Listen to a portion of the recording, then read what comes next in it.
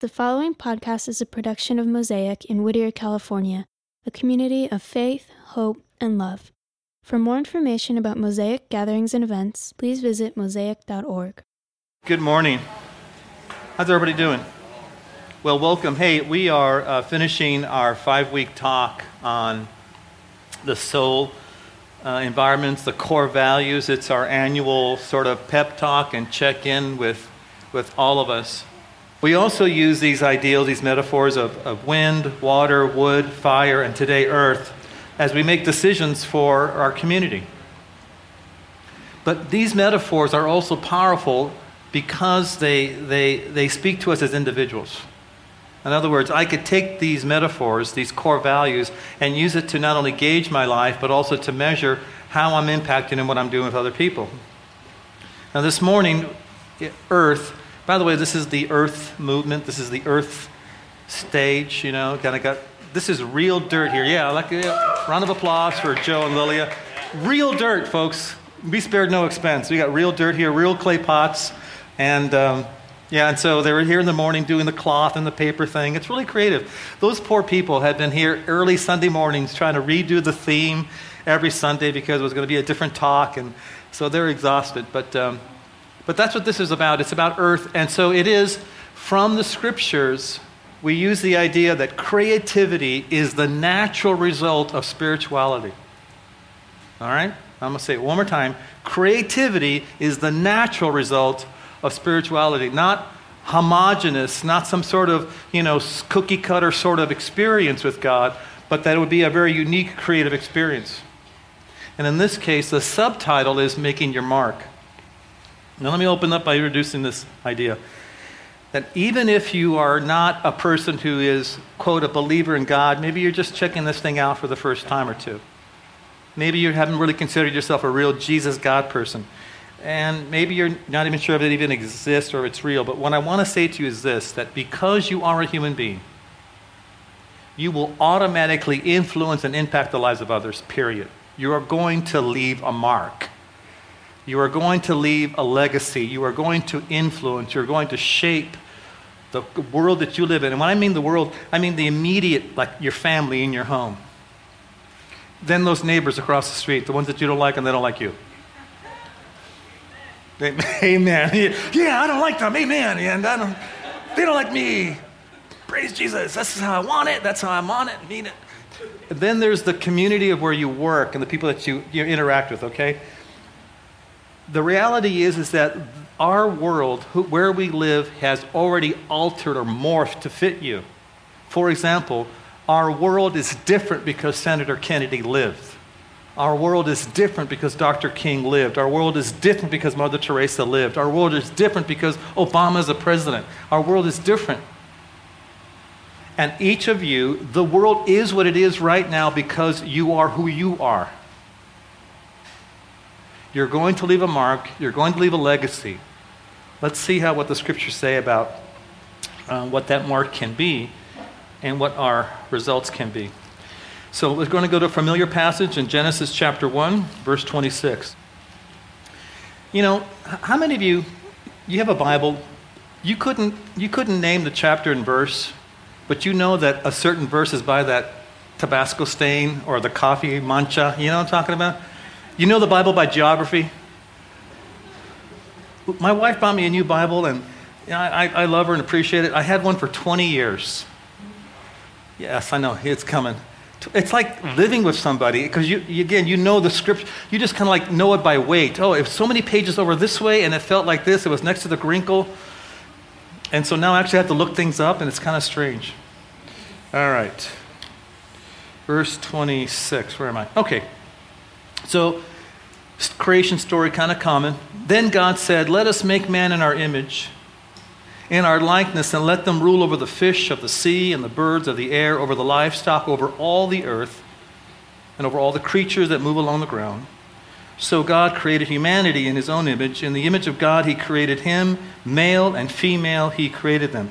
Now I'm going to jump over to chapter 2, verse 7. So what was the stuff? What was the material that he made humanity out of? Chapter 2, verse 7. The Lord God formed the man from the dust of the ground and breathed into his nostrils the breath of life, and the man became a living being. So here in this story, here you have God implanting and putting on humanity his image. And so you don't even have to be a believer in God. You carry this with you. For example, one of the reasons why you feel lonely at times is because you're wired for a relationship.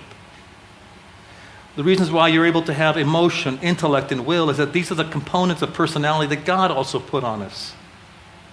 One of the reasons why you're creative, and you might think, now I don't mean artistic, I mean creative. And I mean creative like, you've devised ways to get out of trouble or to get into trouble. You're creative, you know what I mean? Okay? It's because God is creative also.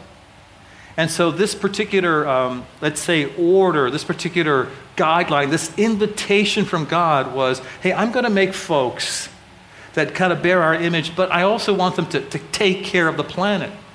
So God was green long before it was popular, long before the Prius came out. But isn't it funny that that's kind of sometimes a new idea to Christians? Like we think this is, especially sometimes our theology informs our soul so incorrectly that if you think the end is coming soon, you just think, well, the hell with the earth. But it's not our planet.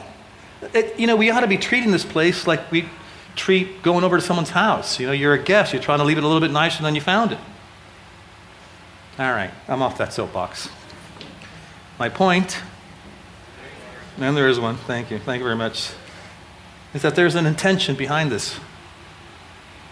That God says, I want you to take care of the planet and thereby, in a sense, taking care of each other. Here's something that I found sort of distressing, but now that I've accepted it, I'm kind of okay with it. You know that evil replicates all by itself. You know how you make garbage? Just leave food out. It's garbage. You know how to get out of shape? Do nothing. You'll get out of shape. It's that idea of entropy, right? We move from order to chaos. Everything just gets worse on its own. But it takes a focused intention to get things to stay better and healthier. I mean, we see the celebrities or athletes that are in great shape, and you think, I don't have those genes. I got my parents' genes. I got bad genes on. I'm wearing Levi jeans. I don't have these genes. I want to be this guy. And we don't recognize that they have a diet, they watch what they eat, they drink a lot of water, they take supplements, they work out, they actually go to the gym and do something instead of just drive by. So everything that's worthwhile requires effort. It's what I've noticed in corporations in my job, that success is self-correcting. Things don't just happen well without some intention. Whether it's money management, whether it's your school, whether it's your job, whether it's your physical health, somebody somewhere had to put some thought into it to keep it up, to make it work right. But if you just want it to go to hell, just do nothing. It will fall apart. Your cars, your homes, your lives. Now, I said that to set this up to say this, and so I want you to hear the sentence out before you tune me out, especially those of you on the podcast. That moral purity isn't the end game. It's not the goal. Moral purity is not the goal. It's just the start. See, I know that some of us have been to churches, and maybe you came from one where, there was kind of an unspoken, there was a tacit and a spoken list of what it's like to be a good follower of Jesus, right? In fact, they even told you how to vote. No need to think here. We'll tell you what you should be. No need to form an opinion. We'll give you one. And you've walked into, have you walked into some of those places? I went to church in Texas. Nothing about Texas. I love Texas. Big hair, big makeup. So, and the women were done up too. So, and they, okay, here I'm back. I went to Texas, and I wore my Sunday best, which was a black T-shirt and and wash jeans and my black Converse. See, these are gray for summer. I wish I was kidding. Come September, Labor Day, no more white. So I go back to black Converse. Okay, back. The point is that I went in there, and then I realized I did not get the list. There was a dress code. They were very cool and they were very gracious, but it was obvious there was apparently a list of how you dress, right? And there's, you don't go to certain movies, you don't go to certain places, and and you don't do certain things. And you know what? The list is always so short in comparison to the liberty and the frightening liberty God gives us. Because we're invited to join him in his work of expanding and continuing his influence in doing good. And when you read about the life of Jesus in the biographies, those books that we call the Gospels, you'll never hear him say, believe in me first so I can do something good for you. Hey, do you think I'm actually the Lord? Did you accept me? Are you born again before I heal you? He just does good. And sometimes we have this weird experience that we, as in our churches, that we expect people to believe before they experience. But they're supposed to experience God from us and then come to belief. We have a strange way of perhaps processing this. In Matthew chapter 13, let's look at this portion for just a moment. Matthew 13. Maybe some of you are those folks that think, wow, if I'd been there when Jesus was talking, I would have gotten it. I got to listen to this Yahoo on Sunday morning to explain it to me. No wonder I'm confused. But, those guys were sometimes just as confused as we are. They would hear his words and they were trying to figure out how to actually live this out. And so Jesus, being the teacher that he was, would use whatever was in front of him to explain what the God life was like. And so let me give you the metaphors now, the legend. He said that our souls were like soil, and his words were like seeds. So when he explained that parable, the guys didn't get it, and they asked him for a private explanation. And this is what he said, chapter 13, verse 18. Listen then to what the parable of the sower means. When anyone hears the message about the kingdom and does not understand it, the evil one comes and snatches it away, what was sown in his heart. This is the seed sown along the path. The one who received the seed that fell on rocky places is the man who hears the word and at once receives it with joy. But since he has no root, he lasts only a short time. When trouble or persecution comes of the word, he quickly falls away. The one who received the seed that fell among the thorns is the man who hears the word, but the worries of this life and the deceitfulness of wealth choke it, making it unfruitful. But the one who received the seed that fell on good soil is the person who hears the word, understands it, and it produces a crop yielding 100, 60, or 30 times what was sown.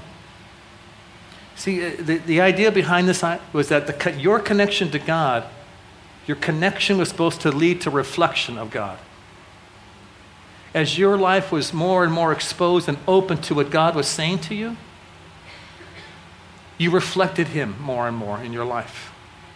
Now listen, I want to make sure I'm clear here. I love this book. I'm betting my life on it. For those of you who are Talbot, I believe it's the inerrant, infallible Word of God. And what we have is accurate, 98.6% of it, but still accurate. As a student for 35 plus years, I know where the bodies are buried in this book, and some of you are going to discover them too. My point is that I think we limit this parable to just this book, and we think information is going to be transformational. But how many of you realize that that's not it either? You have studied this book, and it leaves you frustrated and feeling, actually what it seems to do, it adds more guilt, doesn't it? And then you'll get lost on chasing the rabbit holes of what Ezekiel really meant, and what was John really experiencing, and is it post, pre, trib, Calvin, Armenian, and all the while the world is dying and burning around us. We're like lawyers in love with each other. We have this echo chamber of speaking to each other. Christians fiddling while the world around us burns down to a crisp. I don't get that. Now, if you want to argue a point in the script, okay, right, you win. I'm convinced of my view. But in the end, it has to be lived out. And see, it's not just hearing this word here, it's also those moments when God speaks to you clearly and spiritually, mystically into your soul, and you know it's the voice of heaven causing your soul to thrive, and he's asking you to be courageous and actually believe it and move forward. See, because for some of us, again, we define ourselves by what we don't do. I don't drink to get drunk anymore. Just slightly buzzed. I don't smoke that anymore. I smoke legal product now. I don't do this anymore. I don't sleep with that person as much. I'm actually getting better. No, you're not. Because once you've made your list, let's face it, we can make any list, any standard. But Paul says the measurement is Jesus Christ. And so actually liberty in Christ is frightening to most of us. It takes courage to walk in the freedom that he gives us. Paul says that everything is permissible. Not everything is beneficial, but everything is permissible. And in this particular experience, this particular metaphor that Jesus was explaining to his followers, his students, he was pointing out, look, when you hear God speak to you and you act on it, your influence magnifies exponentially in a positive, healthy way. Most of us have come into following Christ with such negative momentum that it takes a while to slow it down, stop it, and turn the wheel back differently. But as you begin to follow Christ, those things that were damaged and broken, look, moral purity, he does in a moment. Working this out takes a lifetime. In creating the positive momentum that creates a positive, healthy influence for anyone that touches our life. Listen, when you hear a positive voice speak to you, I'm convinced that is the voice of the Father speaking to you to move.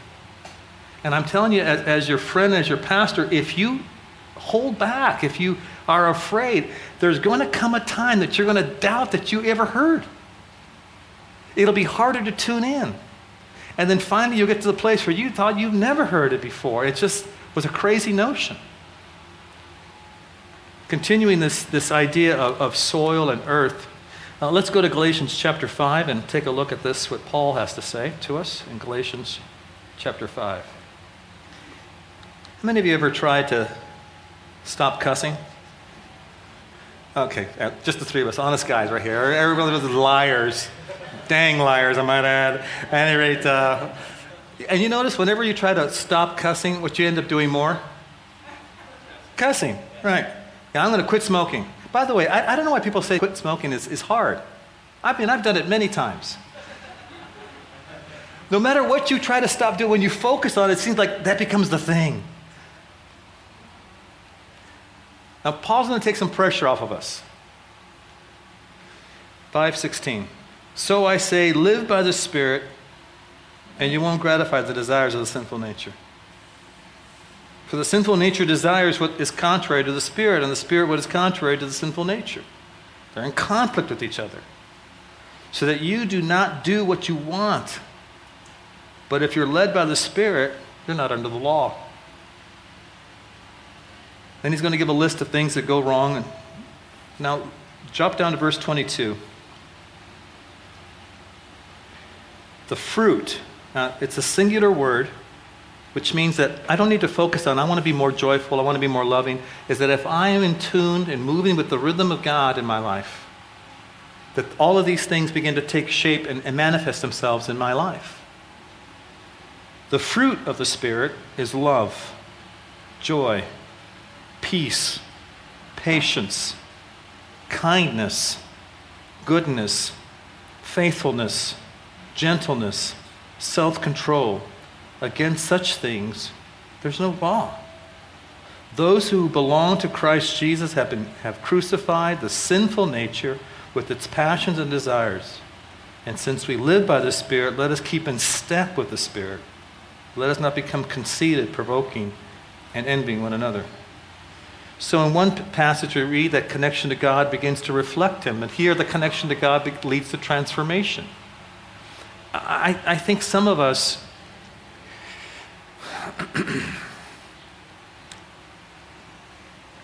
all of us, we really don't repent of anything. We really don't change. We're really not really that sorry for stuff that goes wrong. I think we're kind of bummed out over the consequences. We're embarrassed. We're ashamed. Now, here's what I mean by this. There are those moments when you just have experienced. There are those moments when you recognize you don't deserve anything good from God. Not His love, not His kindness, not His forgiveness. That when He does step in and you experience at that moment, because you are so completely open and broken and honest, that then it has its healing effect. See, some of you have probably keep rehashing in your minds and your head something you've done that was stupid, unhealthy, unwise, bad decision, and you have defined yourself by that moment. When you step into a moment with God and He steps in and touches you in a way that heals you and cleanses you, it's His love that's healing to us, not the law, not a list. We've experienced this in a human level, right? Remember in junior high school? Pass that note. I like you, do you like me? Circle one. Yes or no, right? The thing is, at some very real level, God has circled yes for you. And He's done this and says, yes, I do care for you. And it's His love that's very liberating. It's His kindness that's so healing. It's His experience with Him that's so transformational. I mean, I love the scriptures.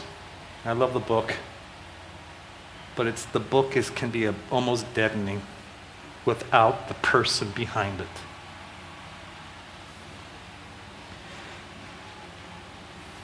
Keeping this theme, let's go to Romans chapter 12 for just a moment. Romans 12, verse 4. Now here's where spirituality leads.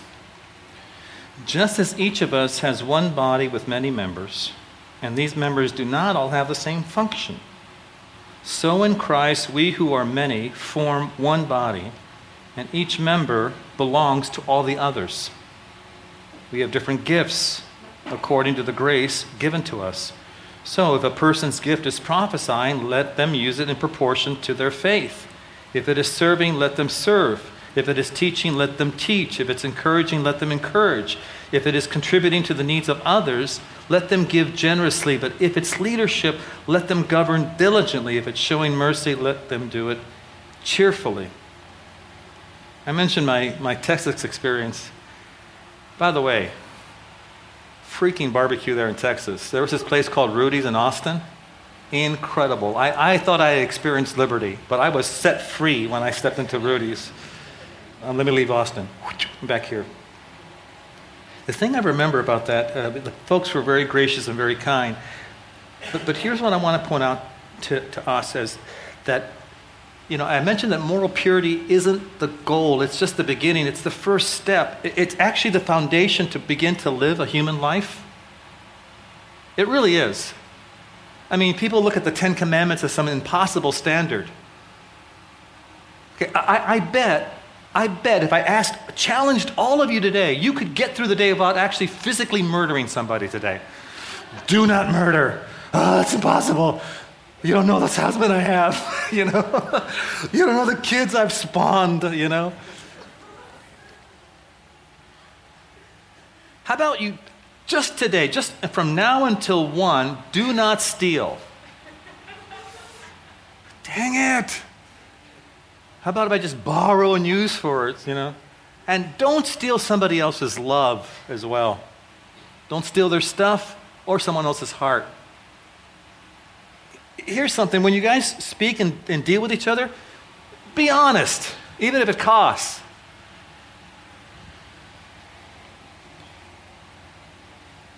Now, here's what I want to point out about moral purity. Moral purity should not lead us to all look alike, dress alike, and have this sort of group think. Every single time somebody walks into Mosaic and chooses to become part of the community, you've changed it. It's like adding a color into those spinning, crazy, goofy things at the fair. Because, how can I put this? Paul using the members of the body to explain us. Not everything's an eyeball, not everything's an ear, not everything's a big toe, correct? Listen, no one's here going to give you a list. We'll encourage you to discover Christ and experience all of his kindness. And here's what we're convinced of. We have this much confidence in the Holy Spirit, this much confidence in the Scripture, that as you expose yourself to it, you are going to be the man or the human being that you were meant to be. And it won't look like Corey, and it won't look like Patrick, and it won't look like Chris, and it won't look like Ned, and it won't look like Handsome Rob. It won't look like Rachel either, or my wife Lilia. Moral purity is synonymous with uniqueness. Creativity is the result of spirituality, not uniformity. What binds us together is our love for Christ, our respect for the Scriptures, our commitment to love. The 5 big ideas from the Scripture, but moral purity will lead you to uniqueness. This is why when Paul writes in the chapter earlier, in this same chapter, do not be conformed to the pattern of this world. We think it's all those bad people out there, but the pattern of the world exists inside these walls. And you end up becoming a bad copy of somebody else's life instead of the unique person that Jesus dreamed you could be when he bled out for you on his cross.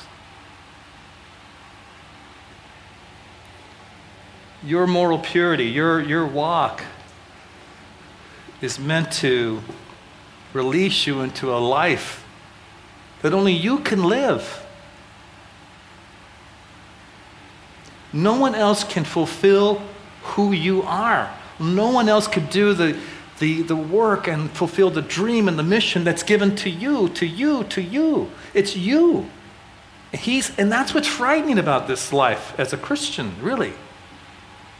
It's not that we have this hard, crazy list to live up to.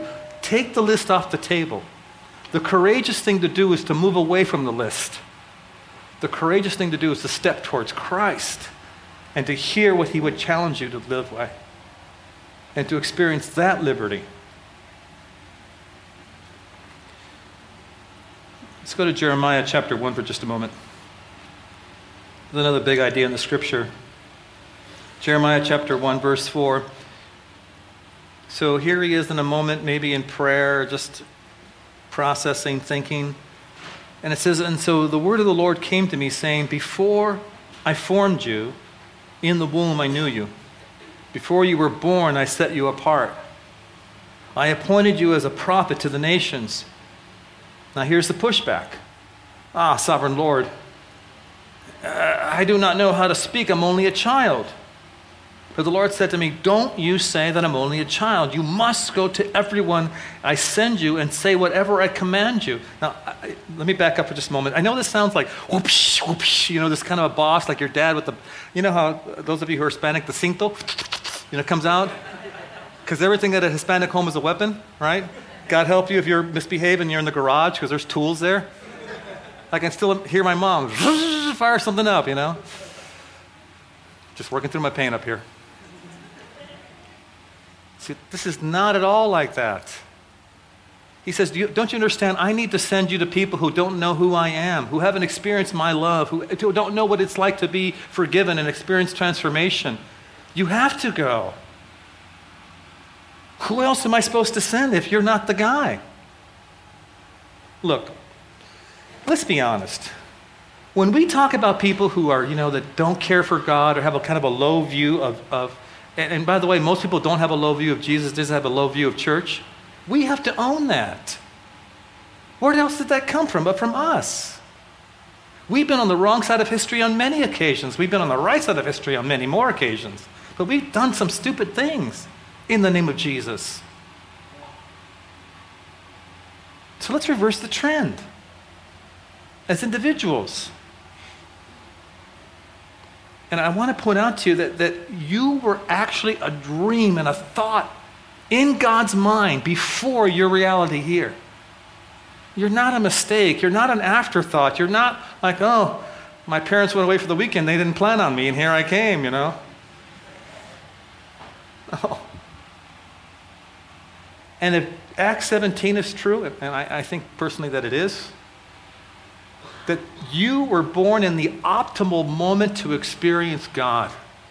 This time, this place, this country, this moment. because he invites you to expand his positive, healthy, good influence throughout humanity. Even if people reject him, he still chooses to bless them. And I think at times we get this weird notion that we make people a project. How insulting and dehumanizing would that be? I'm giving you 18 months, and if you don't come to Jesus then, taking my love elsewhere. Hey, I remember being told that if you shared the gospel with one person and they said no, they didn't have the right to hear it again. If we reflect Christ, we love regardless of the outcome. But I know that some of us, we want such certainty. We have a lust for it. Let's go to Ephesians chapter 3 for a moment, and I'm going to close. Paul may be echoing this a little bit.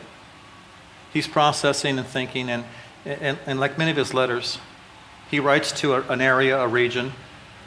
He would tell them, hey, read my letter and then share it over these other churches and take their letter that I wrote them and you guys read it and, live it out. And so his typical pattern is that he would write, some significant theological statements. And then the latter half of his letters, he would point out how to actually live this out. But it seems as if he was beginning to process what Christ has done for us and how we experienced him. He just steps into a moment where he can't help but be thankful. And so he says in verse 20 of this chapter, now to him who is able to do immeasurably more than all that we ask or imagine, according to his power that is at work within us, to him be glory in the church and in Christ Jesus throughout all generations, forever and ever. Amen. And it's the beginning of that verse, verse 20, that he has ideas and plans for your life that are far bigger than what we think we imagine. Many times I don't know why we do this. We so disparage us as human beings. Maybe it's just because you've done one dumb thing, or maybe because you're broken in a certain way, that you just think, I'm not going to be this person, or I can't be healthy, or I can't be whole. But the only limit to that is your courage to experience it from Christ. It's not God's limit.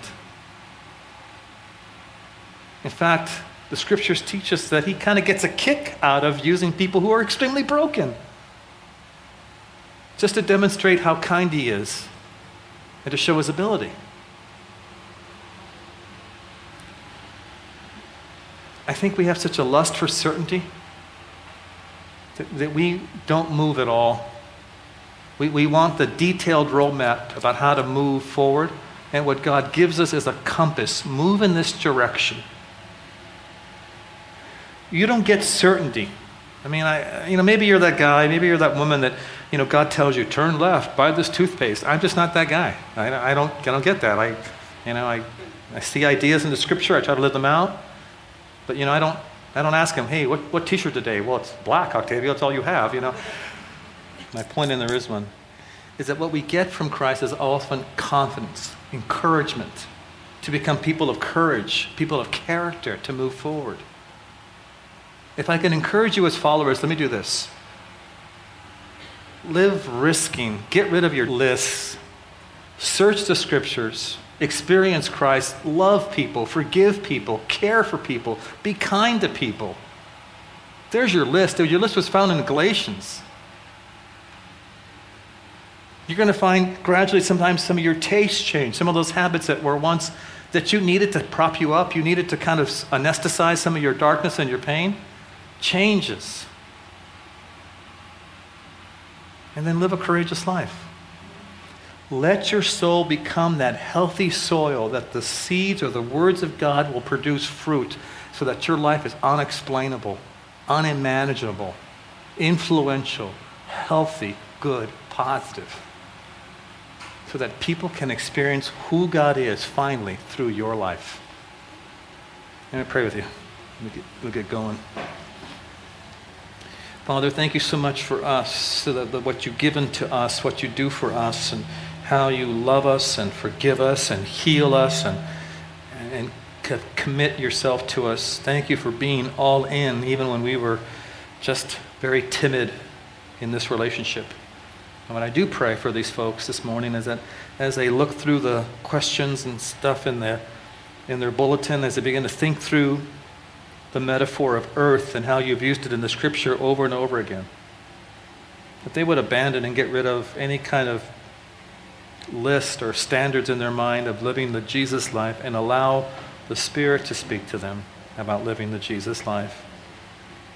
That we would look at that list in Galatians of love, kindness, patience, faithfulness, and measure ourselves that way.